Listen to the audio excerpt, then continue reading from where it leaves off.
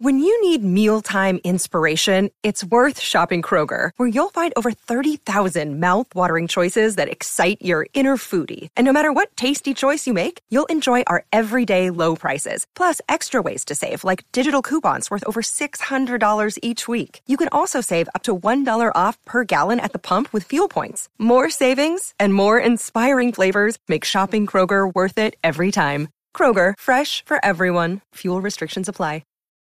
Look, Bumble knows you're exhausted by dating. All the, must not take yourself too seriously, and 6'1" since that matters, and what do I even say other than, hey? Well, that's why they're introducing an all-new Bumble, with exciting features to make compatibility easier, starting the chat better, and dating safer. They've changed, so you don't have to. Download the new Bumble now.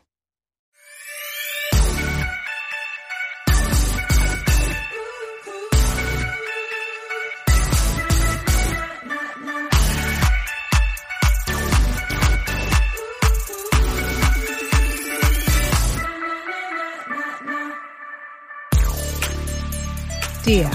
Rana. I can't believe my eyes. You look stunning. That's my name. Don't wear it out. Cute. P.B. Herman. People still say that. They should. It's They've a great got to. line. We have some fabulous updates today. I almost think we should get right into them because our Just guest is so, judging from the last time he was here, this could be a 12-hour episode. I have no idea. Listen, we get to talking and you and him, you see eye to eye on things. You have a very nice connection and it's fun to be there for it. I think it's a three-way connection. I do. Oh, no, I do too. I'm just saying, like, he is a fan of Rana and it's lovely to see. He's very invested in what we're doing here. Yes, he is. He takes it very seriously. He does. Yeah. He looks, when he gives advice, he looks like he's on the starting mark of like a running competition. He'll cross his arms, and he had that beard the last time he was here. He started playing with his beard, thinking. He really does. He takes it very seriously. And he's got a terrific book out. He's a New York Times bestseller, I don't know, 300 times over on this book called How to Be Perfect. He's honestly, like, he is someone who really could show up every week and I wouldn't even mind. He's the best. Except he's making 400 television shows. So what are we supposed to do? That's the problem. Here? That's exactly right. Listen, people need to order the Shades of Vanilla. I'm not going to say it again. And they need to order the Carriage House blend. And that's what they need to do. Order them both. They don't know duo. If they don't know that by now, I don't know what to tell them. I don't either.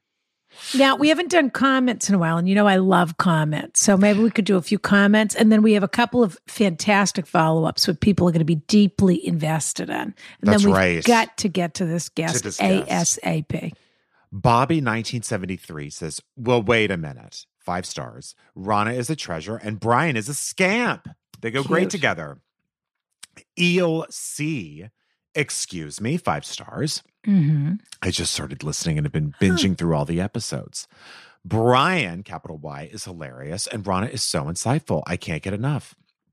I immediately joined as a Carriage House member. Doesn't get better than this one. And then did 5-star emojis along with the 5-star rating. I love it. I love that I didn't know we had any new listeners. Isn't that nice that we do? I love that we have new listeners. By the way, everyone needs to be recommending this to their friend. And you know what? By St. Patrick's Day, everyone listening should have recommended at least one person listen to this. And they should give us 5 shamrocks. Absolutely. Yeah. I don't know why we asked people who had just joined the Patreon Carriage House to write into us if they were new listeners and tell us a little bit about themselves. You're right. We could spotlight them. Yeah. I think we should do that for Free Feed or for Carriage House. And you should write to us at askrana@gmail.com. And you can put in the subject new listener. Yeah. And we'll, of course, decide whether we pick your letter or not. But and you could even include how you found us. That might be interesting too. Do a spotlight. I would love that. Yeah. Been listening since, found you through. I'm you know, that sort of thing. Yeah. I love that. Mad Libs, you know. Happy Diaz wrote, kiss, 5 stars, clear your mind. Open your heart. Listen up. And learn something about being a good person in this crazy world. Isn't that nice? That's very considering. I guess today that's the perfect comment. Hilarious, emotionally evolved, and straight up. No chaser. Love you both. Kiss. I feel like Happy Diaz knows what we're about. No kidding. Is it Harpy? Oh, I thought you said heartbeat. You know, is this how people feel in other countries when Americans come to visit and they say, hey, excuse him, what? What did you say? Yeah. Mm-hmm. Yeah. Now, we got a follow-up from the woman who wanted to blab about a coworker's pregnancy. My God, remember her? The absolute nerve. We went at the absolute. We went right after her. And she's a good person, but wow. We let her know where she stood. Dear Ron and Brian, thank you so much for reading my letters, because she was the person that wrote the follow-up before She originated the concept. Mm-hmm. Maybe it's my complete lack of maternal instinct, or maybe I'm a corporate-fueled monster. But I genuinely thought my workplace query was a reasonable question. I will be taking that along with my, quote, teacher's pet complex straight to my therapist. Thanks for the laughs and, of course, for the always brilliant advice, Becca. Becca's wonderful. I gotta say, fun. it did. You know what? I have to say, more and more people don't take constructive criticism as well as they used to. And she was like, all right, I didn't see it that way. Thank you. She's great. That is so true. Well, she wrote in, she got what she asked for, but she didn't know what she was asking for. So that's what happened. Yep. We got another one from the 5-year relationship. And to refresh everyone's memory, this is the woman whose boyfriend kept taking breaks. And she was tired of it and wanted to end it. And she's the one who commented, I broke up with my boyfriend thanks to Rana in the live show chat. That's right. She said, and we didn't know that she was the same person, but that's what somebody wrote. I broke up with my boyfriend thanks to Rana. Yeah. Hi, Rana, Brian, and Jean. Are we still talking about her? Jean Villepic. So many people that want to, that just love rotating in when you're away on set. Just saying, Okay. Well, I have some gossip about her that I can't even say on air. It's so hard. Really? Oh, yeah. Yeah. I mean, it's not confirmed, but yeah. Yeah, I've heard things and I've thought of things. Yeah. I wanted to send an enormous thanks for your hilarious and thoughtful advice. I loved the Valentine's special, and I hope when I wrote, I broke up with my boyfriend thanks to Rana, I meant it sincerely and positively. Oh. I didn't bother waiting the 1-month break, which he was spending in his childhood bedroom at his mom's house. I had all the information I needed and was emboldened by Rana and Jean's observations. By the way, I'm actually, and I have to say, Rana and I, and I'm sure Jean, are hesitant to tell someone to break up with somebody, but this was something you needed to do. I'm glad she did this. Well, but we also thought he was off gallivanting, sleeping with other people. That's true. This is almost worse, that he's at his mother's house. We are in Dublin, although what I wouldn't give to be in gorgeous Scandinavian Stockholm or Sparfluken. Yeah.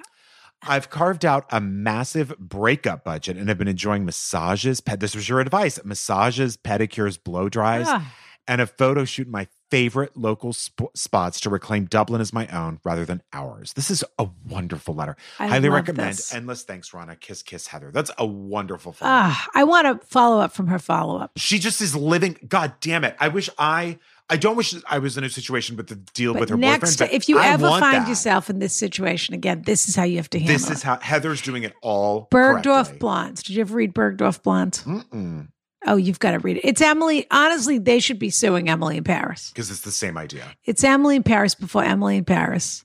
Okay. They have a breakup and they just go straight to Paris. I think they stay at the Plaza Athénée. I can't remember. Sure. And there's nothing else you could possibly do when you've had a big breakup, and they go stay at an incredible hotel and treat themselves like absolute queens. It's wonderful. That's the thing. I love the idea of a breakup budget. That's wonderful. Turn it right upside down. Yep. Fabulous. From the man. Who's this?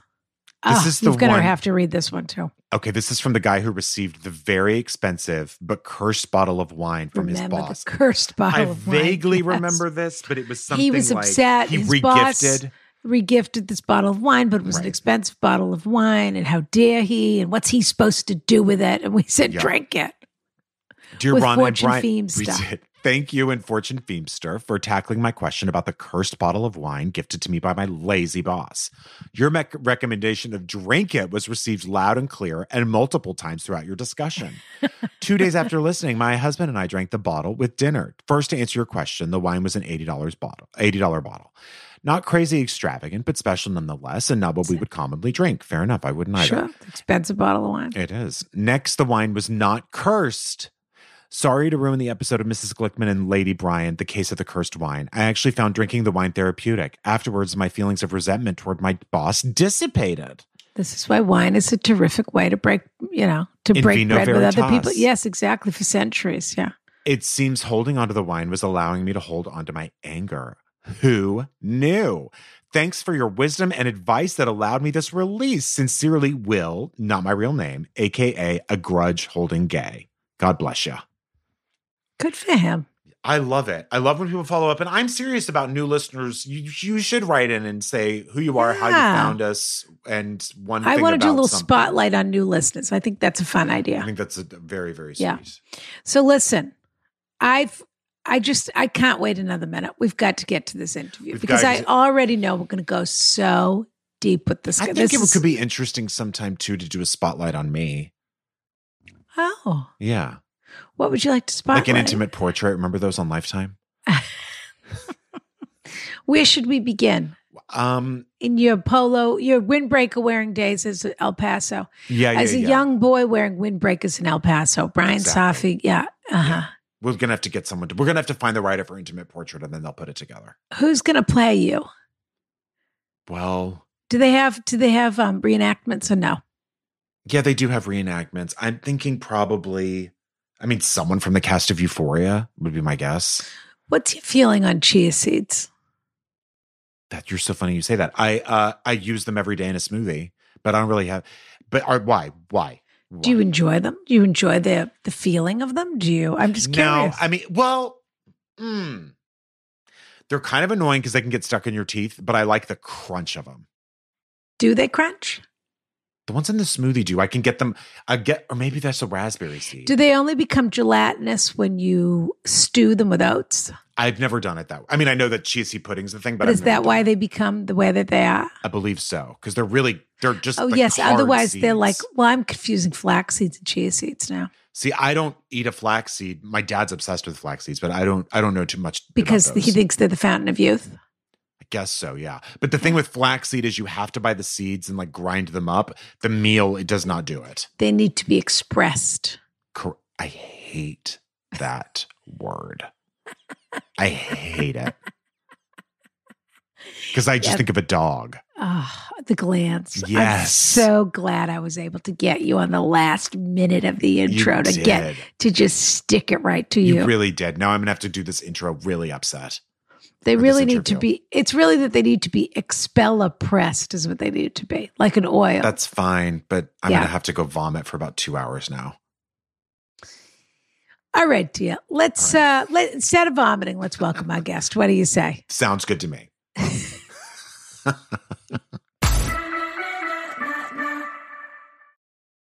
From forgotten free trials to automatic renewals, when big companies keep charging you, Truebill is your secret weapon to save you money on subscriptions you don't need. Now, Rana, Truebill is truly Jen Shah's nightmare. No, you're not kidding. Fully. This is incredible. These people, you don't know how many, think about that. Yeah. How many free subscriptions you've signed up for, or 1 month trials or this and that. I don't know how the magic works, but these people keep track of all of it. Oh, yeah. And then with a click of a button, you can unsubscribe from all those things that you said to yourself, I can't even think about unsubscribing from this. Totally. The average person saves up to $720 per year with Truebill. Get out of here. It's $720 a year. That's the round trip ticket to Europe. Truebill is the new app that helps you identify and stop paying for subscriptions you don't need, want, or simply forgot about. Because companies make subscriptions hard to cancel, Truebill makes it incredibly simple. Just link your accounts and Truebill will cancel your unwanted subscriptions in one tap. And get this, Rana, you're going to love this. Your Truebill concierge is there when you need them to cancel unwanted subscriptions, so you don't have to. So you don't even have to have the conversation. They'll have it for you. Yeah. Incredible. They'll be the middleman. That, honestly, I can't think of, that is absolutely an area of everyone's life that there's only 2 or 3 people that get off on having to have those conversations, and I don't know them. I couldn't agree more. This is amazing for the procrastinators and the avoiders in our audience. Oh, this is the perfect. ones who just bury it down. Mm-hmm. No question. Truebill has over 2 million users and helped save them over $100 million. Wow. Matthew B said, in a matter of seconds, I saved $660 for the year on my DirecTV bill. I saved $120 for the year on my SiriusXM bill. I saved $840 a year on car insurance. I got to tell you, there's one company in particular that I'm thinking of that I cannot figure out how to cancel it. I cannot figure out for the life of me how to get off them sending me monthly body wash. So I'm hoping this will work. You have a body wash subscription? How did you get a body? You know what? This is an ad. We can't get into this on an ad. Don't fall for subscription scams like I did. Start canceling today at Truebill.com/AskRana. Seriously, go right now. Start saving the money. Truebill.com/AskRana. It could save you thousands of years. Truebill.com/AskRana. Attention Carriage House members, Rana here to tell you all about Anchor.fm. Anchor is the fabulous app that we use to create our podcast. And let me tell you something. You can use it to create a podcast of your own. It's totally free. They have these terrific creation tools that allow you to record and edit your podcast right from your phone or computer, if you're that sort of person. I have a staff, excuse me. And now you can even add any song from Spotify directly to your episodes, which is pretty fabulous. The possibilities are totally endless. So download the free Anchor app now or go to anchor.fm to get started today. Kiss, kiss. Okay. This guy's joining the Second Timers Club here. He's a recurring guest star. Is two recurring? He would know. You've recurred. He would know. You've recurred. Yeah. I'm going to get a t-shirt that says you've recurred. How you don't have, they should hand them out really. When they invite you back for the second time, they should hand you a t-shirt that says, you're recurring. You have exclamation reoccurred. Point. Yeah. Correct. I'm so excited. This is one of my favorite all-time guests that we've had in the Carriage House. He's Michael fabulous. Schur is here with us today. He is. Pardon. And he goes by Rana, Mike. Yeah. He wrote a book. Well, this time he wrote a book. I'll be honest, I'm a little annoyed. Why? Because he's very busy. He's very successful. Oh, that too. Wait, he's got the best cover. I don't know if he knows. We need to talk to his publisher, and I'll ask him about it. But I would sue. They forgot the T on the title of it. I don't think he saw the galley. Well, they didn't forget it. They moved it to the other side of the book. I don't know about that. This book, here's the situation. He doesn't have enough to do. That's what drives me crazy. He looked like an absolute caveman. And everyone thought that was okay because we were deep, deep in the pandemic. He was one of our very early in the pandemic guests. He was. So nobody said anything. He looked very unkempt. Pardon me. I liked it. I know he can afford a haircut. So I was a little bit, felt a little bit like he was, a little role play for me. But in the beginning of the pandemic, everyone was doing that. That's what they were doing. Yeah, that was the thing. They were leaning in to the end of the Sandberg. world, basically. I wish she had written Leaning In. Oh, I'm waiting for her next book. Yeah. Me too. We'll have her on next. She must be delightful. She's been sort of hiding for a little while. She has. I haven't heard about her in a while. No one's heard from Cheryl in a while. Yeah. We haven't heard about her since Meta. No one's heard from Cheryl since Facebook was dragged in front of Congress. But yeah. Cheryl, who was in charge of Facebook, seems to no longer be in charge of Facebook. Anyway, she's probably a personal friend of Mike, so we'll stop talking about Sheryl Sandberg. But anyway, he wrote a book, which I love so much because my understanding, he's going to tell us. He's here, by the way. I don't know why he doesn't say hello. Hi, how are you? Good, how are you? He wrote a book that if I'm to understand correctly, was born from the process of creating The Good Place. Mm-hmm. And it's basically a hilarious, hysterical. It's every question that if you're a spin outer like me, and you start thinking about things and wondering if you're doing the right thing, the wrong thing, whatever. It's every question you ask yourself that you wouldn't say out loud. A kind-hearted ruminator. There you go. Yeah. I like that a lot. Yeah. Because if you're a total narcissist, you're not going to ask one of these questions. You already know the answer to all these questions. The answer is, I'm fine. no matter what. Right. To any of these questions, Mm-hmm. the answer is, why are you asking me this question? Yeah. If you're a complete narcissist. Yeah, the answer is whatever I'm doing is the right thing to do. Yeah, that's what you're supposed to do. What I'm doing. I have to show people this book It's cover. so good. It's funny. so good. Was it your idea, or did they come to you with this book cover? It was their idea, and I loved it. I thought It's it was so so smart because I was terrified that people would see the name of the book and think I was real, like that it wasn't a joke. Yeah. And so when they came up with that idea, I was like, oh, this sells immediately. You get immediately So that I'm funny. kidding.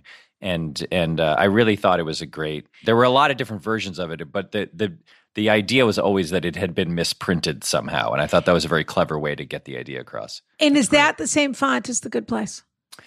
It's in the same family, I would say. They definitely are trying to evoke the good place with the blue sky and the puffy cloud and stuff. Yeah. But it's not quite exactly the same. And the good place font was always green.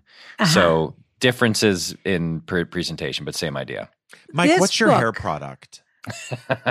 You have good hair. He has a What great do you head think? of hair. you. He has a great head Let of me hair. say one thing before I tell you, and I'll give you my whole routine. Your skin looks pretty good too. You look I don't great. know. You I don't look know great. if you're stealing JJ's creams or what's going on. But So when you saw me last, and I was, as you put it, unkempt, which I think is an accurate assessment of my face. absolutely, yeah. I was growing my beard out for charity. That's why I looked so That's unkempt. right. is that? You did say that. What No, is he that? did say that. What does So- it mean? I played the character Mose on The Office, who had a Yeah. horrifying, disgusting neckbeard. And when Yeah. the pandemic first hit, I do some work with the LA Regional Food Bank, which is a wonderful organization. Terrific, They give yeah. away millions of pounds of food every year to people who need it. And so I was like, oh, I'm going to do a fundraiser for the LA Regional Food Bank. And what I said was, if we raise $50,000, I'll match donations. And if we raise $50,000 in the first day, I'll shave my head. Now, I made this statement without thinking about it or checking with my wife or anything that you should do when you make statements like that. Checking with your wife. And it happened very quickly because people got very excited about me being humiliated. And so then I was like, oh, humiliation is the key, right? Yeah. Humiliation will raise It's a more dunk money. tank. Right. So then I said, okay, would you, it kept going and I kept promising more and more embarrassing things. And eventually I said, like, would you rather have me shave my head or regrow the Mose beard Right. that I wore? And then that was the overwhelming choice. So I was regrowing that beard so that I see. could then make this video, which I made of me saying embarrassing things, wearing a Yankee jersey, which was really Oh painful. no, that's That's that's Ronna, too you know far. how painful that's that too was for far. me. Far too far. So that's why. That's was there why a name I on the looked that back way. of the jersey? Yes, it was a Derek Jeter A jersey. Jeter. It had to be a Sure, Jeter sure. jersey. Yeah. And I had to buy it. It was like $100. I gave the Yankees $180. Hard-earned money. Disgusting. Yeah. Terrible. That's Anyway, foul. that's why I looked unkempt. My hair product is what the hell is it now? I can't remember. It's a paste, Yeah. and I think it's. I'll get before this is over. I will get the name for you, and I'll tell Thank you, what because it otherwise I is. won't sleep tonight, and I have I need to know what anxiety it smells like too. It's very I know what important it to me. smells like. Yeah. What does it smell like in your mind? Fur and sage. I use a body wash now that smells like it's bourbon vanilla body wash. Delicious. So good. So were you, good. Were you a that. bar soap guy until about a year ago? I was always I've been a body wash guy for a long time, but I couldn't find what I would call my signature scent. And now I have it, and it's And then did you buy bourbon like vanilla. a tank of it? I mean, do you just, Yeah, I buy I buy like 8 at a time because Yeah. I hate this is Yeah. one of the things You I don't learned wanna when run out. I was a grown up was Yeah. things that don't expire. When you have to buy them, just buy 10 of them and then Right. then you're not annoyed. Like toothpaste. I just buy 10 things of toothpaste and then I buy toothpaste like once a year. Well, I do the same because I only use Crest 3D White and Glamorous White. Well, your teeth And- your teeth are You blinding. do. Oh, honestly, Ronna, your smile is luminous. If you're not careful, the Radiant Mint is exactly the same color, and you'll end up with Radiant Mint. You don't want Radiant Mint. You don't want that. You don't want that smoke. I do the same for my body wash, which is a molten brown eucalyptus, very simple. Sure. But there's often a eucalyptus shortage. And so sometimes they have it and sometimes they don't. So Is I that have to buy true? a dozen. There's a at time. eucalyptus shortage. Are we in danger of running out of at eucalyptus? least according to the molten brown people. That's the hardest flavor to get. Huh. Wow. So listen, this book is basically Mike's tour. Mike can tell us, but it's his tour through moral philosophy. Mm-hmm. He's saying, I read it all. I'm smart enough. I'm nice enough. I'm going to tell you what I teased through and figured out. Great. Because these are the questions we're asking ourselves all the time. I love the chapter headings. They're hysterical. Yeah, they are very funny. I love that it's both a serious book and a humor book at the same time, which makes it totally enjoyable to read. I'm glad to hear you say that. And what is it? Number 1 on Amazon? What's going on here? It's been on the New York Times bestseller list for 5 weeks, 5 straight weeks, which is really great. And it's very embarrassing lovely. Is what it is. You don't have enough success. This is what it's just sort of, why not? Let's just see. That should be in the EGOT. They should add another letter to the EGOT. I agree with you. New York, so that there's a book element. Isn't it Lin-Manuel who's chasing the MacPegot or whatever it is? Because he won a MacArthur Genius Grant and a Pulitzer. Okay. And then he has an Emmy and obviously Tony for sure. And probably a Grammy. Yeah. Yes, but he doesn't have an Oscar. No so Oscar. he might if he wins Not an gonna Oscar get for one. Encanto, he might win for Encanto for the song he wrote for Encanto. Oh, maybe like best animated. Best Well, song. everyone best thought he was song. going to get it for Moana. Yeah. That was a rough night. So he would if Okay, he does it, he will have a MacPegot, which is the craziest. I mean, think about that. MacArthur Genius Grant, Pulitzer, Oscar, Emmy, Grammy, Tony. That's wild, man. Anyway. Not a Rhodes, no Peabody. Does he have a Peabody? I'm sure he has a I bet Peabody. must he have a does. Peabody. They're giving those out like candy these days. Yeah. Does he have a Caldecott? Oh, I don't know. Does he have the Fields Medal in mathematics? The thing that's Do you remember the Caldecott Award? They would give it to books. It's on the cover of Make Way for yeah. Ducklings. Yeah. There was a gold stamp on the cover Yes, of the Make Way for Caldecott Ducklings. Award Yeah. winner.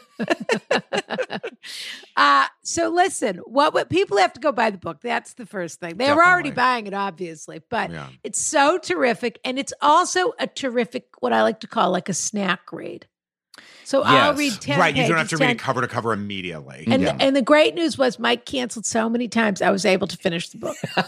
Isn't that great? So I read 10 pages, 10 pages, 10 pages, 10 pages for the last 12 months. Great. And here we are. No, truly, it's such a terrific read. And I really feel that your personality really comes through.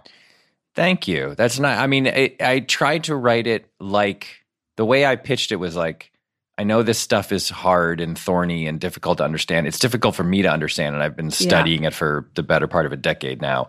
And so what I pitched it, I said, like, I want it to feel like you and I are just talking. Like that I'm just talking, we're at dinner, and you said, like, tell me about Immanuel Kant, and I'm talking to you like I would over a pleasant dinner conversation. A Socratic dialogue, if you will. If you will, yes.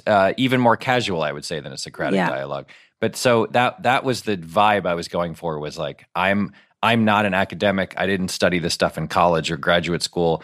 I just have read a lot of it, and now I've talked about it a lot with some very smart and funny people. Let's have a very interesting conversation That's about right. this. That's let's be right. honest. If you're not in school any longer, who wants to hear it from an academic? You know Nobody. What I mean? That's the problem. And so that's exactly the issue, right? It was what I said to the publishers that I was pitching it to was like, these are the smartest people who ever lived.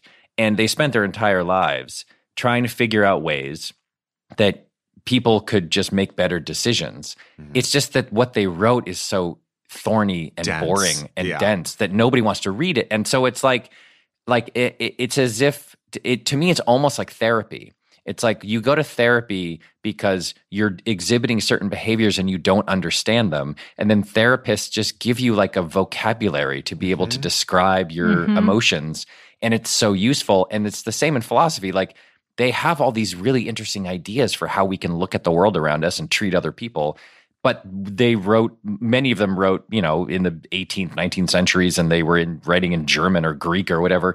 And so nobody wants to read them. So if I can be like a middleman between what they said and how people think and talk now, that was the goal. But it also used to be a thing that you had to study. For centuries, if you studied the classics, you had to study. Yeah. And so people had to think. People had to look back at the origins of modern society, however you want to put it. Mm-hmm. And that was essential we had to examine the past in order to comprehend the present and the future. And that is a lost art form when it comes to education. And now all they're reading is novels adapted from films. E.T. the book. That's all they read. That's all they read. I have said many times. Are you going to turn it into a graphic novel? Then maybe people will read it. Yeah. I'll turn it into like a cartoon musical. Yeah. Yes. But I've been saying for so long, like I would so much rather my kids studied ethics in school than chemistry because they're not going to be chemists or bioengineers in all likelihood, but they will face a million ethical dilemmas and not have any idea what to do. So that, if we were growing up in ancient Greece, right, that's what they studied. They studied civics and ethics and oratory and all of these arts of like relating to other people. But even a century ago. Yeah. I mean, when you talk about, that's the basis of an Oxford education or a Cambridge education, or, these were important things. It was obviously, there's a million problems with that, but you'd sit around and discuss these things with your tutor. Can I give you some parenting advice? I'm not a parent, but can I give you some parenting advice? Please. You're a dog parent. Only part-time. Yeah. Mike, you have how many children? 2. Enter them right now into cotillion. Really? Right now. They need to learn manners, curtsying. They need to know which fork to use. They need to be wearing gloves around the house. I mean, this is stuff that if you want to build a better tomorrow, if you want to be best, as Melania might say. Sure. This is what you enter them into cotillion now. So let me thank me later. Okay, so let me tell you a story. So over the pandemic, we have a son. Our son was 12, about to turn 13, and he was just an animal. He's a 12-year-old, 13-year-old boy. He's an animal. Smelly. Just doesn't know how to, just sits down, who's there? Eats food with his hands, just a nightmare. Yeah. So my wife is like, I've had it. And she found a woman in Beverly Hills who taught manners classes. And she was like, I'm signing you up for a manners class. So she then tells all the other moms, and she's like, I'm doing this with my son if anybody wants in. All the moms are like, yes, my son is an animal. Get me in there. So this is so good. So in the pandemic, right, about a year, it was like June. It was the June lull when like the first wave had crested and we were doing pretty well. I love this. We did this outside. This woman came over, and she was a cotillion coach from Beverly Hills, very old school. I believe that she drives a Mercedes, and the license plate is like the word manners, like MANRZ. I am so jealous of your son right now, just so you know. But yeah. So she attempts to lead a manners class for, I believe, 12 children between the ages of like 10 and 12. And boys and girls. And it's all about like looking people in the eye and shaking their hands and pulling your chair out when someone sits down and all that sort of stuff. And it was hilarious and also terrible because you realize like how bad these kids are at everything. But also, the real problem was, and we hadn't anticipated this. They had already at that point been cooped up for like a full year. Right. So just the fact that they were seeing other kids was amping up their animal instincts to like level 50. So they were just bouncing off the outdoor walls. But even so, like it ended in this like dinner. There was a 4-course dinner. There was like a bread, a soup, a main course, and a dessert. And they had to like use the right fork and use all that sort of stuff. Smack their hand to something if they don't? What happens? She would like lightly scold them if they did something wrong, right? And then it ended with people making toasts. And the toasts, a lot of which we recorded, are so adorable and so like. They stood up and they talked about how great it was to see each other and how full of happiness they felt and all this beautiful stuff. It was really wonderful. Oh my God, that's actually I wish you had recorded it as a documentary. It would have been a fun documentary. My wife immediately was like, "There's a reality show here, right?" That was her thing. Was like, "There's got to be a reality show." Oh, I would watch that. Yeah. It's basically I would love to see the transformation of a 13-year-old boy from a total homunculus to a gentleman. I mean, really. Also in my head, the manners lady was like, so when you're served crab Louie, I feel like all when you have oysters Rockefeller, like I feel like it's all just like very old references. So what's this? It's an avocado with crab salad. Exactly. How are you going to approach? How do you approach this? Yes, exactly. When the duck à l'orange is served tepid, or the flambe. Always be 2 feet away from a flambe. Say you're ordering Clams Casino and you're wondering. Yes, this will come up a lot when the seafood tower is placed in front of you. Exactly. But I love that it happened right before Bar Mitzvah season. Mm-hmm. Because it meant that they would know how to behave, because that's the first time really a lot of these kids have to go sit and act like little mini adults and sit at a table and eat. Yeah, so my son's going through that now, and once a week we put him in his one suit and we send him out the door and we just pray. We just pray to whatever God will listen that he doesn't embarrass us. And here's the funniest thing. So, or that his pants will come back not ripped. That's right. So we put him in his suit, and I was to go to this bar mitzvah last weekend, and I found in the pockets not one, but 2 envelopes containing cash that were supposed to have been delivered to previous bar mitzvah and bat mitzvah people. He had just completely forgotten. We put it in his pocket. He had written Mazel Tov, love William, and he had just totally forgot. So there were 2, and one of them was like, I'm talking 6 months ago, like 5 months ago, whatever. He had just completely spaced out and forgotten to give them their bat mitzvah present. I like that he's giving cash. Yeah, I think that's the move. He's like an old-fashioned guy. He comes in, he shakes your hand, gives you a $100 bill, and says, he folds it in half and puts it between his first 2 fingers and slips it in your pocket. Like Sharon Stone in Casino. They probably taught him that in Manners class, too. They got to teach him how to snow job a host to get a better table. Yeah. That's part of it. I will say that as fun as it was to have that manners class, I don't believe it has stuck, I would say. Sure, I don't think that. I think you would need to send him every day for 6 months. No, he'll be 28 somewhere, and something will pop into his head where he looks down and he says, oh, yeah, okay, that's the one. I remember this. The Clams Casino are here. I have a memory of this. Now I know how to handle the crab Louie. Yeah, I'll have the crab Louie. He'll start when they. All right, we've got some dirty dog questions for you. Some of them are disgusting. Great. And some of them are terrific, and they're all just for you. Great. How this works, these desperate people write in. They've got nowhere else to turn. They haven't read your book yet, so they don't know whether they're good or they're bad, or where they fall in the moral universe. Great. They just know that Brian and I are going to tell them just who they are. We're going to. You want to know? We'll tell you. Sure. Great. If they have questions, we have answers. Bring them on. That. We give them straight up answers on this show. You don't pull your punches, as I understand it. You are very straightforward in your. That's I'm going to say it. I'm going to say it. Hell no. Okay? Hell Brian, dear, why don't you read the first question? Okay. Dear Rana and Brian, love the show and proud ship member. Yesterday, as I was leaving a rare in-person team meeting, my coworker, we can call her Rose, and I were catching up on our lives. We socialize from time to time outside of work, but we don't consider each other close confidants. She asked if I was dating at all, and I said, yeah, a bit, and briefly mentioned I had a great date over the weekend and might be seeing that person again before he leaves town. We'll call him Peter, but he has a unique name. She asked what his name was, and I said, Piotr. Sure, yeah. Yeah. Piotr. She asked what his name was, and I said, Peter. She then looked shocked and then asked a few clarifying details. Does he work at X, etc.? Turns out she just went out with this guy weeks ago. Not just that, but recounted a long story about how he freaked her out by showing too much affection after only a couple dates, telling her that he liked her, inviting her to a wedding a few months out, and giving her the ick.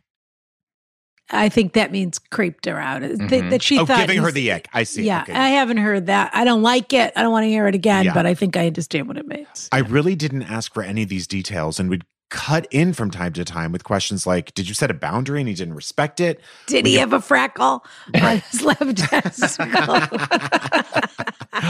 Rana. That's what I would have been real sure. I wouldn't have said, did you set a boundary? I was there a freckle? You would have done a head-to-toe scan. Mm-hmm. When you broke things off, was he Does really... he wear sketches? Is it the same guy we're talking about? Yeah. When you broke things off, was he really angry? Were there any signs of abusive behavior? She said no to all.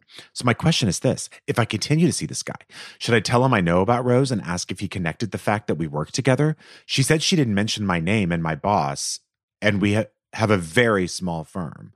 I don't think I really solicited this overshare and now can't get the story out of my head. I believe in intervening in a friend's relationship only when I see emotional abuse or other toxic behavior, and felt like this was not something I really signed up for or asked to know.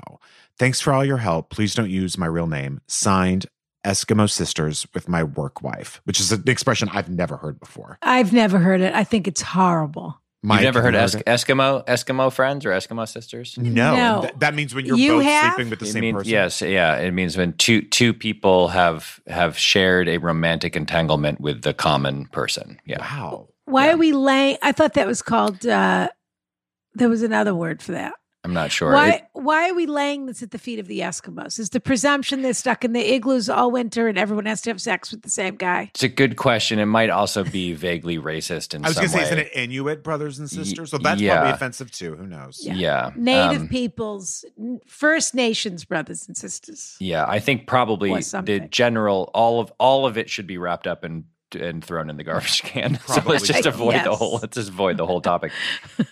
This is an interesting dilemma, I think. What is the question exactly? Yeah, what is the question exactly? I think it's what do I do? It's just what do I do? Do I tell this guy that I know all of this information? Yeah. Do I bring up this coworker? Do I ask him questions about it or interrogate him in some way about it? Because she can't stop thinking about it. And now it's going to color the way that she interacts with this gentleman. Yes, I think the question is also, I do want to keep dating this guy. Am I allowed to? Do you think she's wondering why he hasn't shown her the same amount of affection so quickly? That would be bothering me.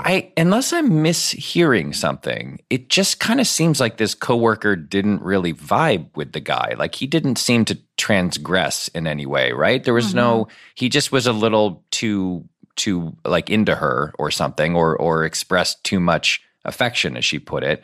But it doesn't seem like he did anything aggressive or untoward. Unless did I miss anything? No, and she said she asked her just as much too, and the friend said no, nothing like that. Wait, here's something we missed here. So you read it, but I misunderstood it. So my question is this: if I continue to see this guy, should I tell him I know about Rose and ask if he connected the fact that we work together? She said she did mention my name and my boss, and we have a very small firm. Okay, got it. Yeah. Well, I don't know. What do you think, Rana? I mean, my gut is you like this guy. You don't like this guy. You've been dating him for a minute. Everybody, maybe, first of all, I mean, no offense to both of you, but what men remember and what they don't remember until they're really tuned in is, I'm sorry, but it's just, that she told him, the other woman told him about work. He listened to her, he didn't listen. Right. Yeah. So I don't really care whether he connected the dots. If he did connect the dots and didn't say anything, then I suppose it raises a bit of a flag about he didn't mention that he had dated her. Was that because something odd had happened between them, et cetera, et cetera? But it doesn't sound like anything really bad happened between them. They just didn't connect. Yeah. And he didn't really want to bring that in the same way that you sort of wish that she hadn't given you so many details. He doesn't really want to bring that into this situation. Or it doesn't exactly look great if you're a scorekeeping type. I dated 1 million people, it never works out. It sort of makes you look like you're a less desirable commodity, which I think is also the problem with the friend, because when the friend starts negging this guy a little bit, he was so like nice and handsy or whatever, maybe he's just a sweet, affectionate guy, but it starts to make him, you start to think, oh, am I settling? Did you ever see that movie Enough Said, the Nicole Holofcener movie? Yes, great movie. It's sort of like that, where all of a sudden she's obsessed with finding out things that are wrong with him. Yeah. And even though she truly likes this guy, and it starts shading everything and getting in her way, that's not a road you want to go down. No, and it also says more about in that movie, it says more about Julia Louis-Dreyfus's character than it does about James Gandolfini's, really, because he's kind of like, I'm just here and I'm nice and I like you and we should keep going out. And she's like focusing on these tiny details. Right. I mean, to me, you know what the term I kept thinking of as we've been talking about this is the legal term full disclosure, right? Like if she has a guilty conscience because she knows some stuff about this guy that she just started dating and she just wants a clean conscience, you could do a full disclosure thing where you say to this guy, hey, just so you know, this happened to have come up in this coworker that I don't I'm not very close with, happened to have mentioned that I think maybe you and she dated. And just in case this is creating any kind of odd feeling, I just feel better with you knowing that I know this other woman that you happen to have gone on a couple dates with. And I just want to tell you that so that I don't feel like I'm keeping something from you because I don't think it's that important or whatever. Like you could full disclosure this, I guess, if you want to, but it's like, this seems so new. And so like, you're just at the phase of like getting to know each other. Yeah. It doesn't Don't take your work friend's word for it. Except if obviously, as you were saying, Mike, if she had said something like, he's actually a bad guy. He's a creep. He did X, he did Y. Yeah. And don't pump this work friend also for information on him. Like, just get to know him. Yes, be like done having that conversation. Totally. Yeah. But I think the full disclosure idea is a good one because I think if nothing else, you also get to see how he responds. And I think it's very important to make it not a big deal. Yes, that would be the goal. Let's say you're dating for 6 months, then it's still hanging in the back of your mind. I still never said to him that I know he dated, Michelle or whatever. And now I want to take him to my Christmas party and he went out with Michelle. Whereas if you just name it, it might just disappear. Yes, and there also might be an opportunity if it continues, which who knows if it will, and you're in that Christmas party situation, you might need to have a second conversation with the coworker where you just say like, hey, just so you know, I'm seeing that guy and he's going to be at this event tonight. And I think we should just have a little bit of a boundary here. Like we don't need to talk about it. Doesn't need to be a thing, or, like you might need to put up a little fence between you and your coworker there just to make it clear that you're not interested in continuing the conversation. He might also have a terrible response to this, though. I mean, in which case you'll also have more information, but he may say, oh, Michelle, she's a psycho. Yeah, she's a horrible and person. You have to sort of think, Right. Hopefully he'll be very kind about it and say, yes, that was, a year ago. And it didn't quite work out. And, Yeah.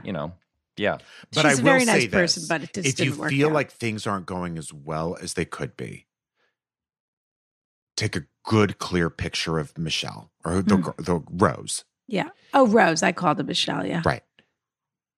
Buy a wig that looks like her. Start dressing like her. Yeah. Show up and say, I might not actually be Rose, but tonight I'm Rose. It's Rose from accounting. I'm wondering if you need me to sign any checks here. Exactly. And do a little sort of, business like that. And just to see what the reaction is, I think. Exactly. I understand that you wanted to sign up for direct deposit. And that's something I can help you with, or whatever it is. Yeah. Exactly. Yeah. All right. Rana, you want to read the next one? Shoot the next one. Okay. Here we go. I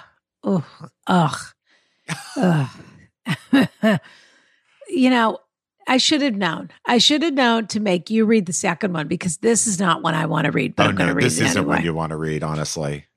Go ahead, Rana. Mike, just make sure you've got some Purell near you. I don't know what you need, but just make sure you have it. All right, dear? I'm all set. I got some what's it called? Personal protect PPE. I've got some PPE. Yeah. Yeah. If I were you, I would put a full PPE on while I read this question. Not a bad idea. Dear Rana Bryant, possible distinguished guest. How dare Certainly. you? Oh, I'll leave it to Rana if they're distinguished. They are. My sister is a challenge. She had a home of 3 floors she moved out of years ago and left so much garbage and stuff behind. My parents were beside themselves when they volunteered to help and realized how bad her hoarding was. She moved across the country without a bed, a couch, or a microwave. She instead prioritized the 30-plus boxes of Beanie Babies, bags of yarn, stuffed animals, and hundreds of Funko Pops that filled a U-Haul. Oh. My husband and I have encouraged her good behavior since she moved closer to us and have hosted her for weekly dinners. Okay. Recently, she's been more and more erratic when she comes over, crying and distressed about boyfriends who have dumped her, perhaps because the hoarding has gotten just as bad here. We take it in stride and we suggested that she invite a friend over for one of our weekly dinners. The friend arrived promptly on time. We'd only met her friend once before, but we made conversation waiting for my sister. After a half hour, we were calling and texting my sister. After an hour, I was very concerned and went to her home to find her passed out in the dark in a concerning location. How dare someone write that and not tell us what the concerning location was? God. This person's getting thrown out of the carriage house. Obviously, I thought something is wrong. I told her she was being irresponsible and that I was worried, and I went home, made excuses, and we had the dinner with her friend and had a lovely time. Later, we learned she went out for drinks and passed out. My issue isn't the drinks. It's the ongoing theme of us making an effort and her not. Who among us hasn't had too much to drink and called to cancel? But the fact that she didn't cancel and allowed me to panic while her friend was there and didn't pick up when we called over and over again is what has truly upset me. Later, I learned that she was likely out for drinks and yet another date. I'm sure she'd be crying over in a few weeks if I allowed this cycle to continue. I'm at a loss. She hasn't actually apologized, and now a week later, she tells me she has bed bugs. Devastating for someone whose home is filled to the ceiling with stuffed animals. She wants us to. This is actually hell. It's my worst nightmare. I don't know if I can continue. It's a very long letter. She wants us to help by storing her stuffed animals in our shed so that the cold might kill the bed bugs. Unless your shed is a walk-in freezer, you can say no to that. But this feels comic. Hoarding 101 is you don't store things for the hoarder. But I also know this is complicated. Beyond recommending she get help, what can I do? She has failed to be accountable even for events she arranged. My thought is I wait to let this get bad enough that she will accept help. But I'm also her brother and I care about her. Any wisdom is appreciated. Love to you all. Wow. That's pretty intense. You two are going to have to take the first lead recommendation that they don't want to hear. Recover. Number one, she needs help. Like that's it. And then we can give her other advice too, but like this is a sick person. I don't think that there's any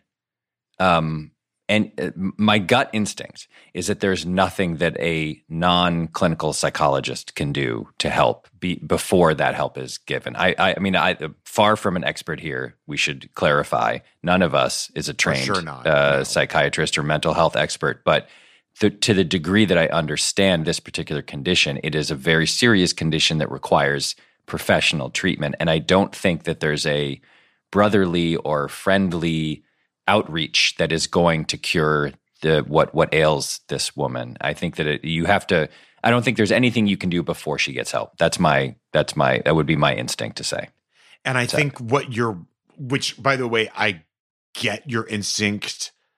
I'm talking to the brother here. I get your instinct is to put a Band-Aid on it and not find a solution because that's just takes a lot more time and is a lot more work. And you just are like, what is the easy fix now? He wants her to hit rock bottom is what he really wants. Well, in that case, then he shouldn't. Or top of the pile, whatever you call it with a hoarder. Right. Yeah. Yeah. It seems like he wants to just, I don't know. Is the question like, don't tell me she needs help. Is it just, what do I do about storing her animals? Is that actually the answer he wants? No, the question is, what do I do? And also, I hate to say it, but there's also the question of a sort of family therapist component, which is that this guy feels wounded by the fact that she, is not, they are very considerate of her. They try to help her in the safe not easy. It's not easy at all, but in the sort of friendliest way possible. They invite her. They try to normalize her life, and she's not responding to these overtures. You know, well, they can't had the take dinner. care of herself. How she can do it for them? Forget the part where you're hurt by her behavior. Try to take that and turn it into compassion and action, I would say, which is now we're talking about the bed bugs. Actually, I can't believe it. I can't even believe these are the words coming out of my mouth, but the bed bugs are an opportunity because now we're talking about a health risk. Mm-hmm. Next thing, she's going to have scabies. Then she's going to have, I mean, really, if it just on and on and on and on.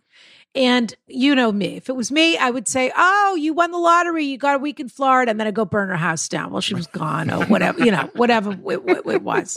I fumigate the place and buy 9 million one Beanie Babies that was still wrapped in plastic or whatever.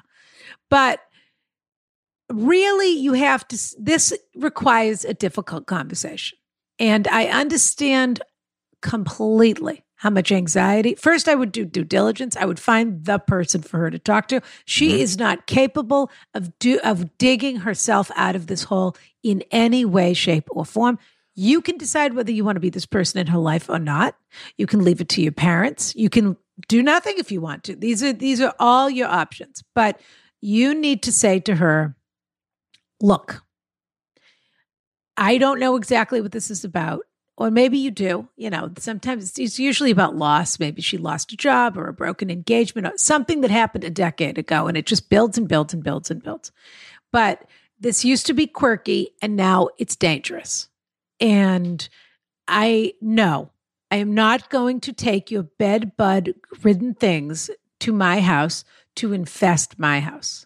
I am worried about you living amongst in this squalor, essentially, or whatever word you want to use, a little nicer. But I have found someone, and I think it's time that we unpack this and figure this out. And I am happy to support you through that journey. I'm happy to go with you the first time if you want. I'm happy to, whatever it is. But we've got to figure out what's going on here. That's the drinking too. She's not an alcoholic. She just can't deal with life. Her anxiety is fever pitch. And her friends are her things and not people. And she wanted to destroy that friendship. So she went out and got drunk and she exploded it, essentially. Yeah. I would say that I think that's all incredibly smart. And I would only add that you can't, as hard as it is, you can't take it personally when she offends you because it has nothing to do with you. She's not lashing out against you. It's a mental health issue that needs to be addressed, and whoever is around her is going to suffer the ill effects of the problem. And so you lead with love and compassion. Mm-hmm. You lead with I love you and I support you and I want you to get healthier. But the solution to this is not to find another storage unit for this stuff that you have. No. The solution is to get to the root cause of why you have it to begin with, and really frame it. I think too. This is just in things I've seen with people, with other people in my life. Framing it as like, of course I'm worried about you, but also like you deserve better than this. You're a remarkable person, and you deserve better than this. This isn't the life you're supposed to be leading. Yeah. That's very nice. That's very nicely put. I also think you have to figure out what your boundary is. You're allowed to say, I don't want to deal with this. But it doesn't sound like that's who you are. It sounds like you really care about your sister and that you think there's some part of you that believes you could reach her. And that's what this is about, is trying to reach her. This is not calling 1-800-JUNK and having the local organizer come and We're not traumatizing, right? Yeah. No, that's the last step in a very long sequence of steps. Yeah. And I'm sure there are psychiatrists and professionals who specifically specialize in hoarding behaviors and know the root of that and no question find it. Yeah, absolutely. Do you have time for one more question, Mike? Absolutely. Okay. Fab. Sorry, dear. We talked to you for way too long. So no. Yeah. I'm always happy to talk to you, both of you. Brian, dear. Yes. How to Leave is the one you're going to read. Okay. Yeah. Dear Rana, Brian, and guest. If applicable, it certainly is. I'm writing you at a very difficult point in my life, and I hope that you can give me some. And by the way, Mike, buckle up. This is about a page. I'm writing you. That's short for us. That's true. At a very difficult point in my life, and I hope that you can give me some perspective on my situation. I'll keep it as short as I can, starting with some context. I'm a 30-year-old woman who's been living in Europe for nearly 10 years with my boyfriend of 8 years, who is a local. I work for his company, a small startup, and have helped him build it during my time here. I got my resident status through our common law union, and we share our rented apartment as well. All in all, my life here is quite connected to him and our status as a couple. Now for the dilemma. Lately, I've been feeling that this might not be what I want anymore. I'm tired of the work stress, especially that we're bringing it home with us. I miss my family more than I did in the beginning, triggered by a recent trip home, I'm sure. Lately, we fight constantly, and it sometimes makes me feel like we've been married for 20 years already. We go through phases of being very connected and intimate. Well, some people are happily married for 20 years. I just want to say that. Yeah. Good point, Rana. Yeah. We go through phases of being very connected and intimate, and through others where neither of us seem interested in each other. I love him very much and have always thought he was the one. But lately, I can't help but shake the feeling that it's not too late to break free.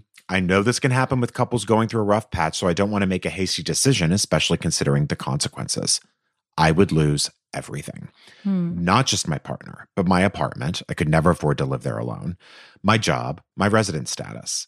After 10 years, our social circles are completely linked, so surely I'll lose some friends along the way. I would most likely have to go back home, move in with my parents, and start everything from scratch. I don't have much money saved up, and I don't even know what kind of job I'd be able to get back home. I have lots of real-world experience in various fields from working at the startup, but no degrees or diplomas for them, which is usually what American companies are looking for. I'm sincerely worried about how much of a setback in life it would be and where I would end up, not to mention if I pass through this phase and end up regretting it all at the end. So what the heck do you think I should do? How do I parse this out and figure out if this is just a weird moment in my life or if this is something more serious? How does someone wrestle with such a world-ending decision? I know it's a heavy question. It really isn't. But I appreciate any insight you might be able to give. Thanks to you both. Kiss, kiss, Jennifer. Yeah. Rana, what do you think? Yeah. I want to hear what Brian said. It really isn't. So I want to hear what Brian has to say. Well, just, I when I said that it's not heavy, I think I just mean more that it's common. Mm-hmm. That I think everyone has felt that if they break up with someone, that it will be the end of everything. And just that the letter writer jumped to the absolute worst case scenario, moving in with my parents, not being able to get a job, and none of that has to be true or likely will be. That somehow life resets to where you were 10 years ago before you met this guy. Exactly. Yeah. That's what I meant. It's complicated with the foreign living arrangement. That is one less common complication, right? Common law status and all that sort of stuff. But I'm kind of with you. It's a dilemma that so many 30-year-old people face, which is I've been in a long, stable relationship that's meaningful and around which my social life and professional life kind of revolves. And now I'm not 100% sure whether I'm all in or need to take a break.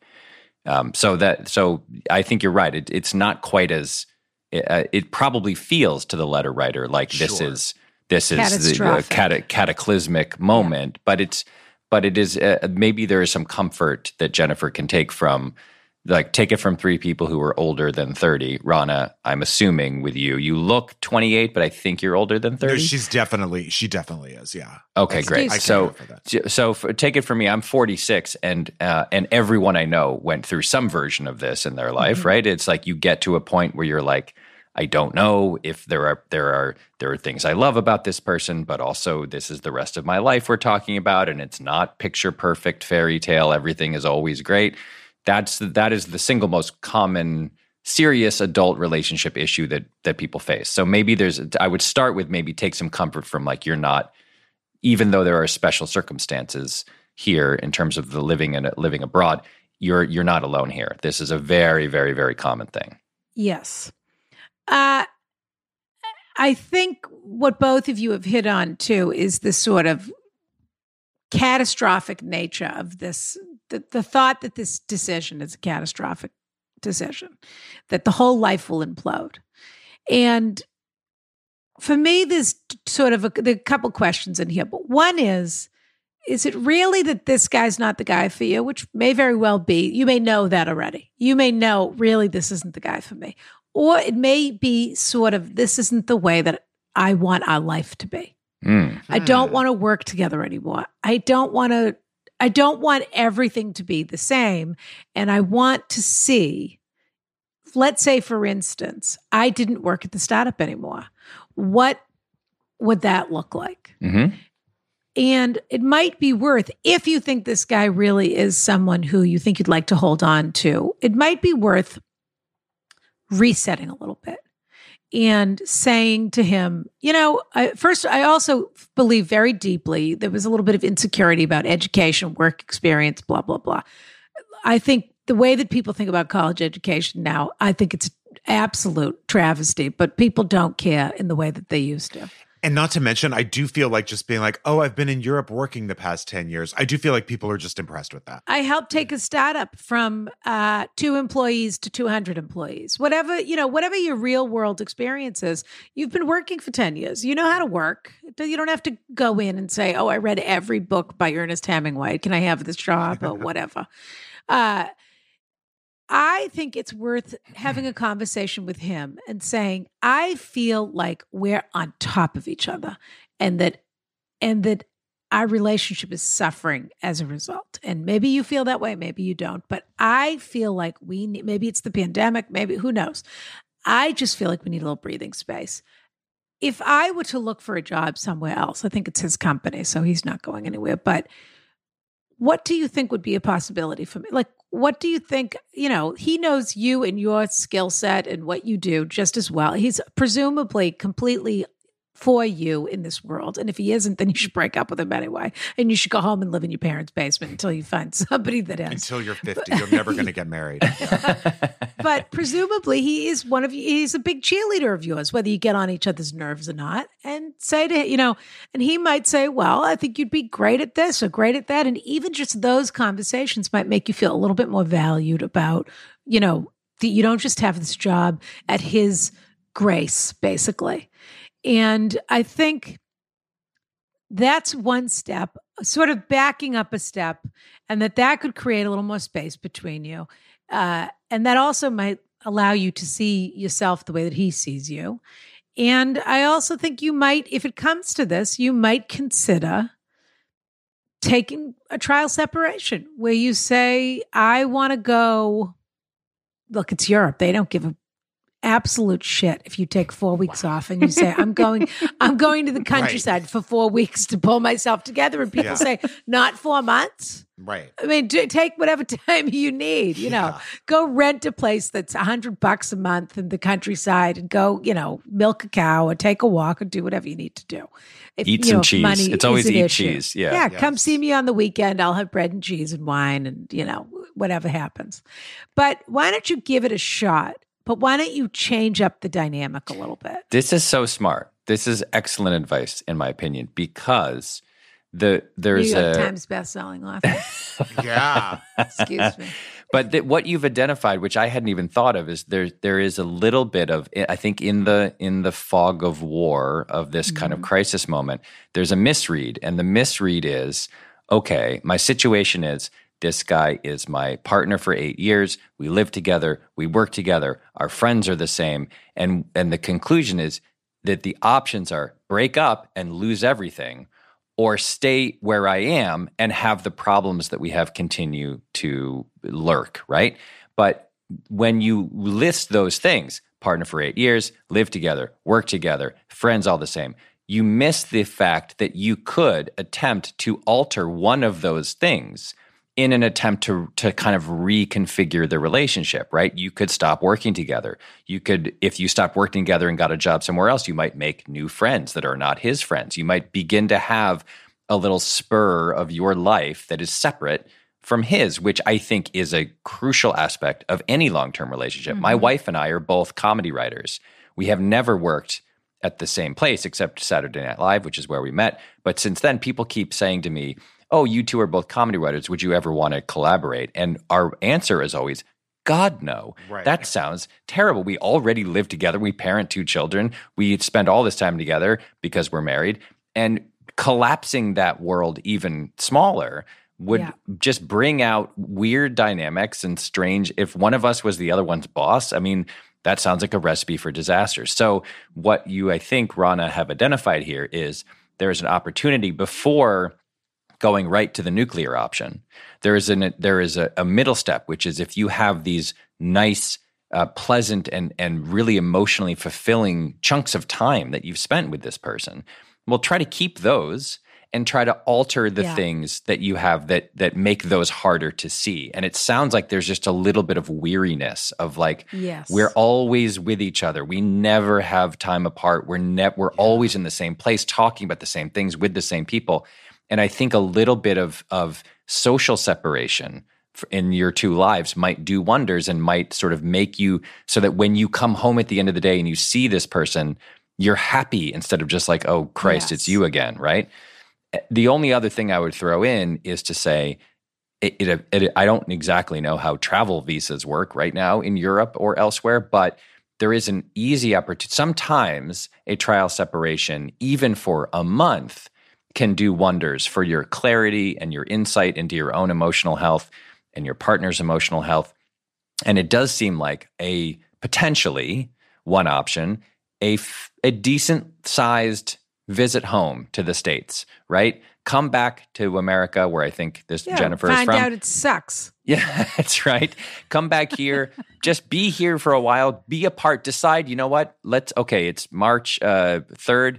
Let's just say let's not even talk for a week. I'm not going to check in. We're not going to check in. We're just going to get a little breath, a little space between us to just collect our thoughts and think about the world. You might come to some kind of revelatory conclusion. You might say like, oh my God, I miss him so much. I don't want to throw this away. I want to be a part of this relationship. Or you might say, you know what? Now that I'm back here in St. Louis, Missouri, I see that there is a different path for me here, and I kind of am excited by that, and maybe that's worth pursuing. That might give you some clarity one way or the other. I do think that I sort of think fatalistically sometimes too of like, it can't just be one thing that changes. I have to overhaul everything, you know? Right. And it just isn't. And I think that Jennifer probably thinks that way because it's exactly what you said, Mike, that she said, here's everything I have with him. But if I change that, here's what my life will be, including all of these things. Right. And it just isn't true. You can change one thing that could change everything. You know, you don't have to do a total flip over the table and start fresh and do the whole. You just have to do it. It also presents an opportunity for him to change. I'm sure Absolutely. He's feeling a lot of the same things, and he doesn't want to lose you either. And you are just as valuable to him as, you're just as intertwined. And for you to be the one that says, I just need a breath. Let's talk. Let's just talk about this. Like open the floor for discussion, and you might find him that to feel your absence a little bit, or to see where you're at emotionally, do a check-in, and to decide to act differently if he wants to. But I don't think it should be confrontational. I think weary is an excellent word. I don't remember which one of you used it, but it's Mike sort of did. That idea of I'm a little punched out, as opposed to you always, and then I have to, and then when you do, and I don't have any friends, not your friends. Because for them, it's like the pandemic all the time. You know what I mean? Like couples went crazy during this is your life, period. Of course you get weary. I think it's great advice from both of you. I'll give you one more analogy that might be useful, which is I play poker with my friends sometimes, and I'm not very good at it. And part of the reason I'm not very good at it is because if I look at my hand and a card comes up in the flop or the turn, and one of those cards is better than the card I'm holding, meaning I have 2 kings in my hand, and then an ace hits the board, my brain immediately is like, well, someone here has an ace. Like I immediately jump to the worst. If the person bets on it, my brain immediately is like, well, that person clearly has me beat. I jump to the worst case scenario all the time, and it's very hard for me.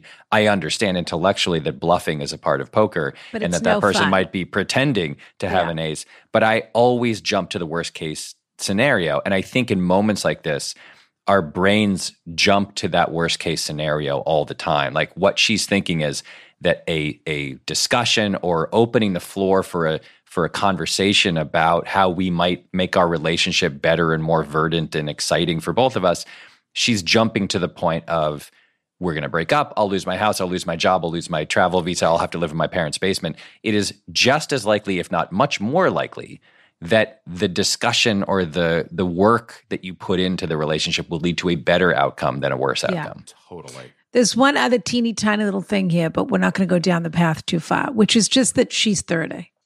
And so when you're 30, you think that, and people say to you, oh, 30's nothing. And then you get mad when they say that because you think 30's the beginning of adulthood, essentially.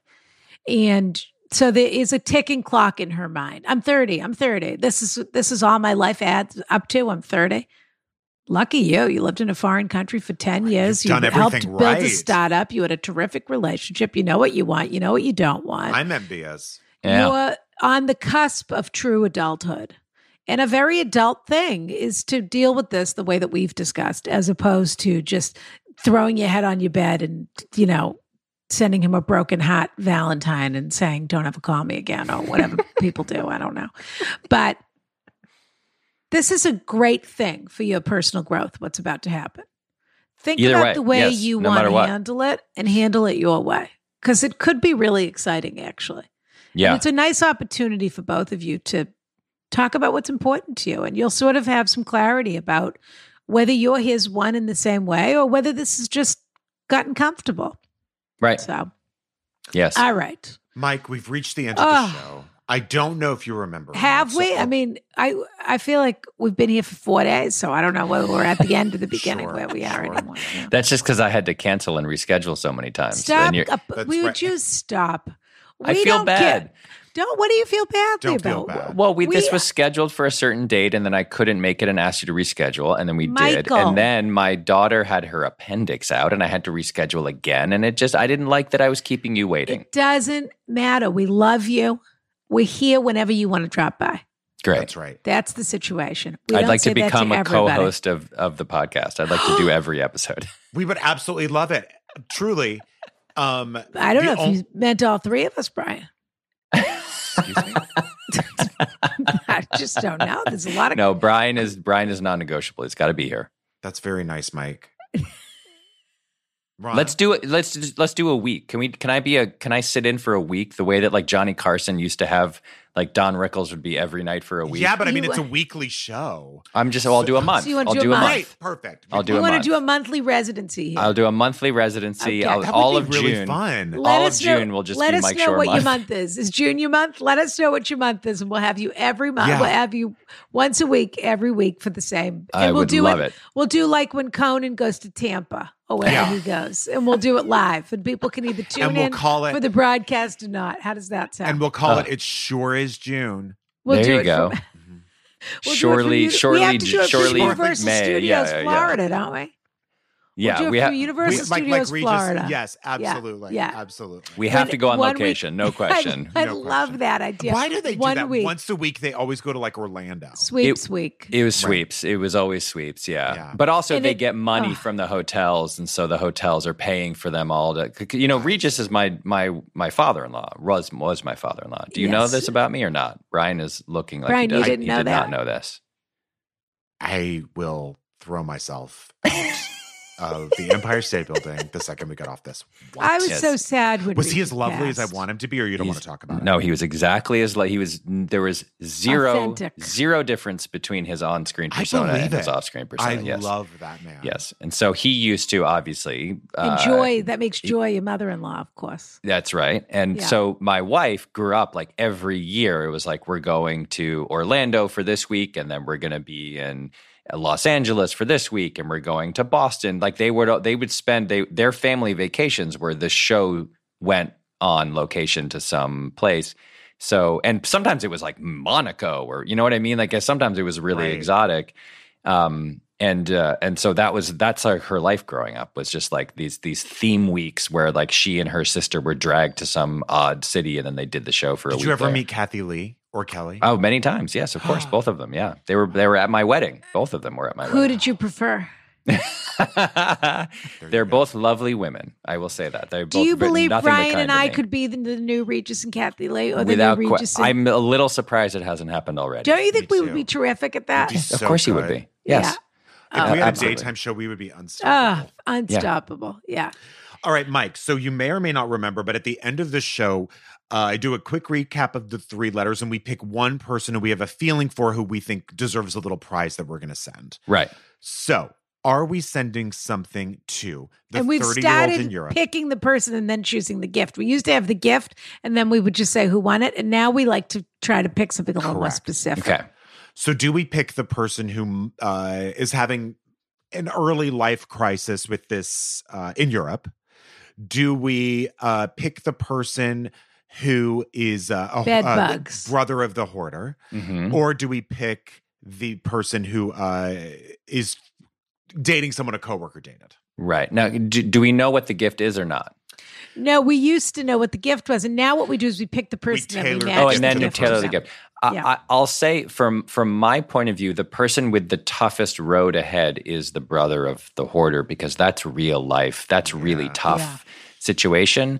I mean, I think Jennifer has some big decisions to make over there abroad, and I think the coworker, the woman who's dating that guy who dated her coworker. I don't feel bad for her. I don't feel bad. That's so new. I think I don't think she needs. She needed a little clarity. We gave it to her. I think the brother, that was your gift. The brother has some tough work ahead of him, and that I think if it's a little happy pick me up, that might be the way I lean. But I could also see Jennifer too. What do you think, Rana? I have to say Jennifer hit me in the kishkis a little bit. I have deep sympathy for Jennifer, but I agree. I think life is good for Jennifer and exciting. She just needs to adjust her perspective. I think that she's a little bit stuck in the wrong point of view. And if she can find a way to shift, this is an exciting, focusing moment in her life, actually. Right. Plus, I'm not shipping anything to Europe, Rana. I don't know who's going to cover that. Now, what do we give this brother? A Beanie Baby. We give him one night at a Ty Warner property. That's because his sister already built the place by buying all these Beanie Babies. Right. We're giving him one night at the Post Ranch Inn. Oh my God. That's like $4,000. That's a Ty Warner property. Ty Warner was the... Wait, Ty owns... Ty Warner was Ty Beanie Babies. Yeah. And he owns the Post Ranch Inn. Holy moly. He owns, I think, San Ysidro Ranch. Wow. And he did own the Four Seasons Biltmore in Santa Barbara, which has now gone into disrepair because he took the excuse of the pandemic to pretend he was going to renovate it, and it has not opened its doors again. My goodness. Hot issue in Santa Barbara. Wow, I had no idea that was all the same person. I didn't either. Hot issue. Well, also, God, you sell Babies, little dumb toys and you make enough money to buy all those hotels. Buy like some of the Beanie best Babies properties in made. California. That's crazy. This is going to be a bad idea. Okay. But I'll throw it out there. And I'll tie it back to my own life, which was when I realized. Oh, not the bourbon vanilla body wash. No. When I realized that I needed to read a bunch of philosophy in order to write The Good Place. Oh, we're sending your book to him? No. My best friend became Amazon.com, frankly, and Chevalier's, my local bookstore, because I needed help. I needed guidance, and I just bought book after book after book. And it's not the most personal gift, but an Amazon gift certificate or a bookshop.org gift certificate, so that this brother can actually find a book that relates to his specific problem, his family's problem, might be the right way to go, because he can't do this himself. He needs help. And there might be a book out there that could help him figure it out. I think that's very thoughtful. I think we have to send him two gifts. I think we should also send him the body wash, and I'm not even kidding. Oh, How to Be Perfect. Yes, that's what we should. Yes, I think we have to send him How to Be Perfect. Yep. Because I actually that deals with moral dilemmas. Yeah, it does. Yeah. Well, it's not a 1-to-1 on what his problem is, but I think it will help him. It will give him a framework of how to think about this, because I think within this relationship with the sister, there's a big dilemma, which is, am I a good person or a bad person? Am I a good person if I help her, or am I a bad person if I help her? Am I enabling her? Am I not enabling her? What does it mean to want to be treated a certain way and not to be treated a certain way, et cetera, et cetera? We can't give them a gift certificate for therapy, so we can't do that. But I think we should absolutely send you a book. And I think in addition to that, we could send a bookshop.org certificate. That's nice. But I always want to send a candle because that always, to me, if I smell something beautiful, it has a cleansing, clearing aspect. And it reminds me, I mean, there isn't enough sage in the world to burn in the sister's house. But it sort of keeps you on task, I feel. If that makes any sense. Well, some kind of meditative scent might be good. Maybe the Palo Santo candle, Brian, from that Le Labo. Smells so good. Yeah. Great idea. Which is a cleansing candle. Okay. That's what How to Be Perfect by Mike Shore. Yeah. Available right now. It's already a bestseller, so maybe you already have it, but if you don't, you should get it. Join us for Sweeps Week in June at Universal Studios, Florida, where Mike will be our guest, and we will be broadcasting from the Nickelodeon Double Dare set. Definitely. Oh, wow. So exciting. Don't say the wrong word. Don't say the wrong word. We're going to do Double Dare. Right. Yeah.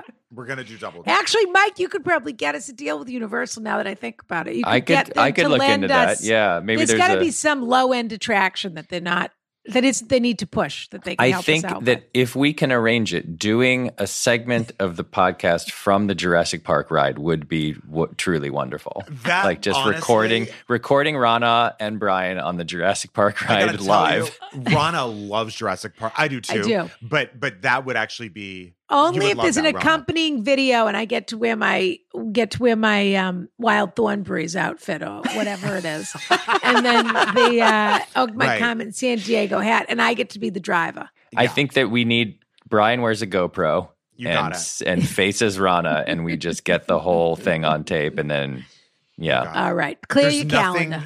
Clear your calendar. There's nothing less humiliating than wearing a GoPro. Nothing more attractive. Yeah, exactly. Make sure it's waterproof though, because if we get, slimed by the Velociraptor, there's got to be one throws boogies at you. I can't remember which one, but we'll figure it out. All right, dear. We absolutely adore you. I'm so delighted for the success of the book. Continued success, of course. You have a million feathers in your cap, but we're huge Hacks fans here. And you've been cleaning up all the awards, and there's a few award shows coming up now, yeah? Now, there are, yes. Now, how do you watch Hacks? Do you watch it with your husband? Do you watch it alone? What's the process? I don't have a husband, but I watch it by myself for sure because I want to savor it. And I would never I don't like anyone else's gaze. When I'm truly loving something. Offensive, Rana. When I'm and truly homophobic.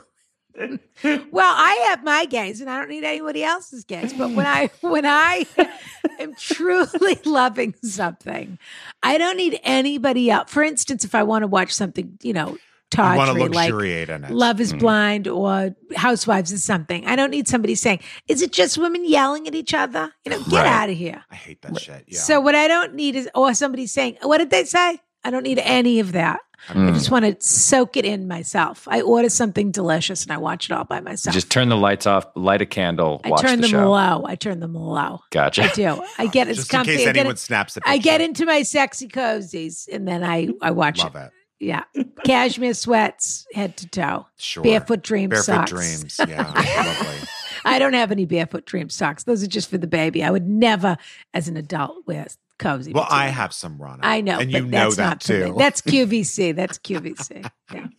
Mike, how do you watch it, Mike? Only in the editing room? Good question. How do you watch? I watch the cuts that come in. And then occasionally I will send Jen and Paul and Lucia, who created the show, Lucia's been on the show several times. Right. So I'll send them a suggestion or two. But that show is so good that I stopped being useful to them a very long time ago. And now I'm mostly just a fan. And when I text them, mostly what I'm writing is like, this episode's amazing. Great job.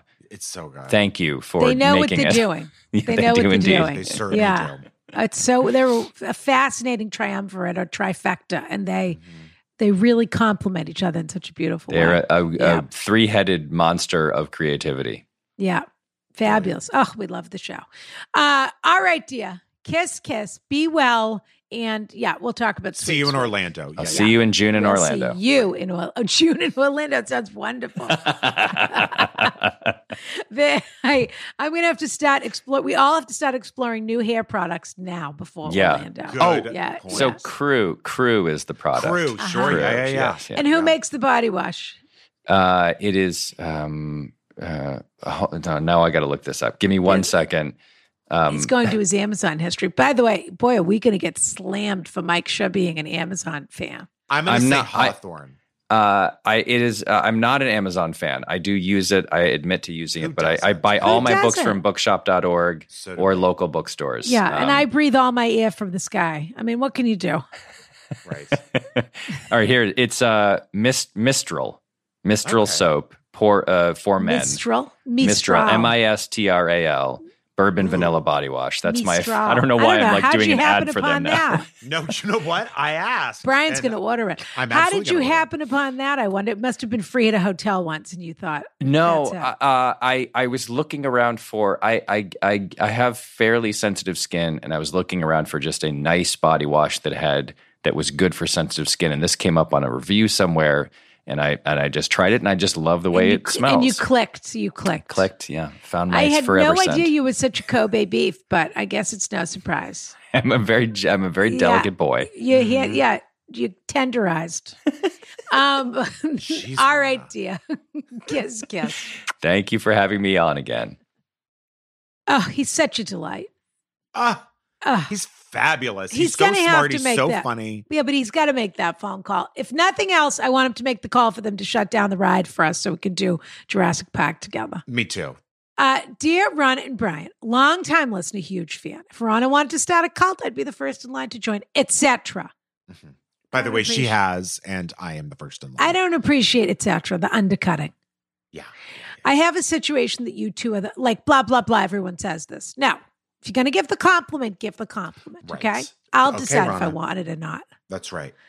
I have a situation that you two are the only ones qualified to help me with. I highly doubt it, but we'll see. My best friend of 20-ish years, we are in our mid-30s, is having an emotional affair with her boss. Ooh, eek, as they say. She has been with her husband for 10 years and married to him for almost 8. The 7-year itch is real, apparently, or perhaps the 7-year ache may be more appropriate terminology in this situation, especially on the off chance that Roseanne Cash happens to be a guest on the show. Wow. We'll have to get started getting with her people now. Yeah. It's a race against the clock.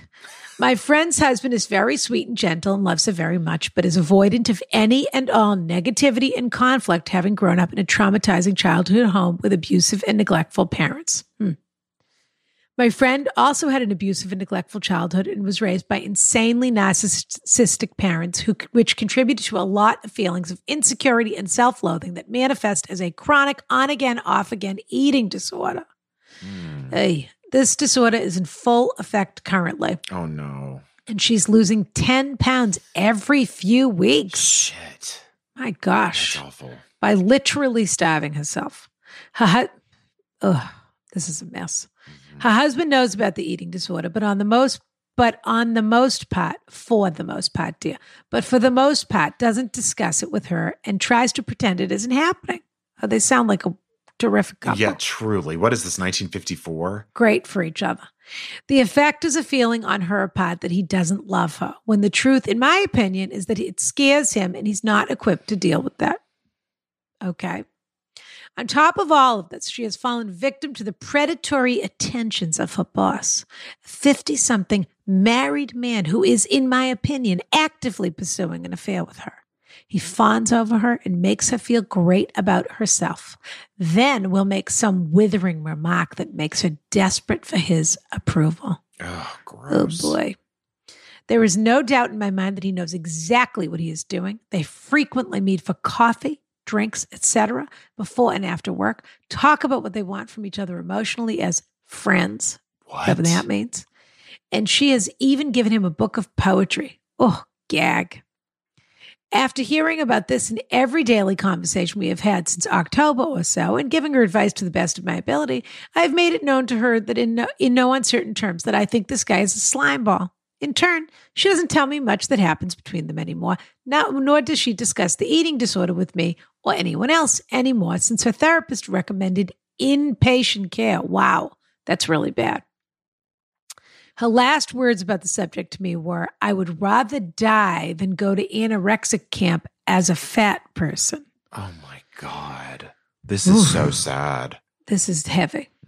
My question is there a way that I can help my friend see the light about the risks she is taking by continuing this, so far strictly emotional as far as I know, affair for both her career and her marriage, not to mention her mental and in turn physical health? I no longer know what to say to her because I don't want to risk hurting her feelings or making her feel badly about herself when she's already walking such a tightrope in that department. She asked me several weeks ago if I thought she was a bad person, and I said, I don't think you're a bad person, but I think you're making bad decisions. I have suggested she and her husband do couples counseling, but she says she doesn't want to do it with him. She wants him to go to counseling on his own. Yeah, typical. Lately, if she ever brings up the thing with her boss and I make a negative comment, she becomes defensive and bristly, so I don't even know how to broach the subject anymore. I care very deeply about my friend. We are closer than siblings, and I don't want to risk any kind of falling out with her, but I am also very worried about the direction all of this is heading. How would you guys handle it? Thanks in advance, or any help you may be able to offer. Wow. AskRana.com/Patreon. Patreon.com/AskRana. This letter has me all twisted up. Whew. For the answer to that, AskRanaCoffee.com for all of your coffee needs. What else, Rana? Mike Shore's amazing. Fantastic. We've had such a run of incredible guests. Oh, I had so much fun with Mike. And then this letter just put me in the dumps. This letter is a lot. Yeah, this is tough. All right, dear. Kiss, kiss. We'll see you all on Patreon, I'm sure, because we're going to have to unpack this. We're going to have to unpack this, yeah. All right, dear. Get out the bags. Adore you. I adore you, Rana. I said it. And I don't feel a bit badly about saying it either. When we have our daytime show, I feel like we should end it by, instead of saying to the audience, like, thank you so much for watching, we love you, we should just look at each other and be like, I adore you. You're just the best. And I you, dear. And I you, dear. Yep. And then we say, kiss, kiss.